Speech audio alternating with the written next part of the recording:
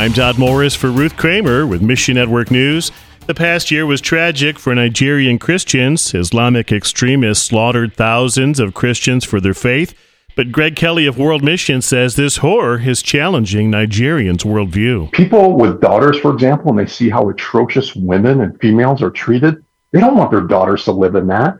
And so they begin to open their mind to other worldviews. And that's why World Mission sees opportunity in the midst of crisis. We invest in indigenous leaders that are running in to the most dire of situations where the persecution is most extreme, where families, homes, and their villages are being destroyed. That is where we need to go. But it's not World Mission who offers hope. Ultimately, Jesus and his message are more powerful than anything built on hatred. Please pray for Nigerians to find hope in the Son of God in the face of despair.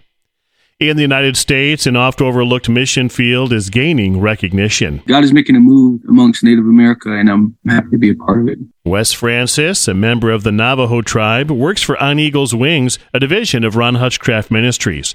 He's part of a small but growing team bringing the hope of Jesus to Native communities across the U.S. and Canada. The Capital C Church for a long time, has been blinded to Native America. In the same way, Native America has been blind to Jesus. As Wes and his teammates share their hope stories, Native communities listen. We can communicate, hey, we're just like you. We found a hope and we found change in a man named Jesus. This Jesus, man, he's for everyone. He's also for Native America. You get an opportunity to peel blinds away from eyes and lies that has been told to us for years. Your help makes this work possible. Find your place in the story at missionnews.org. Mission Network News is a listener-supported service of One Way Ministries.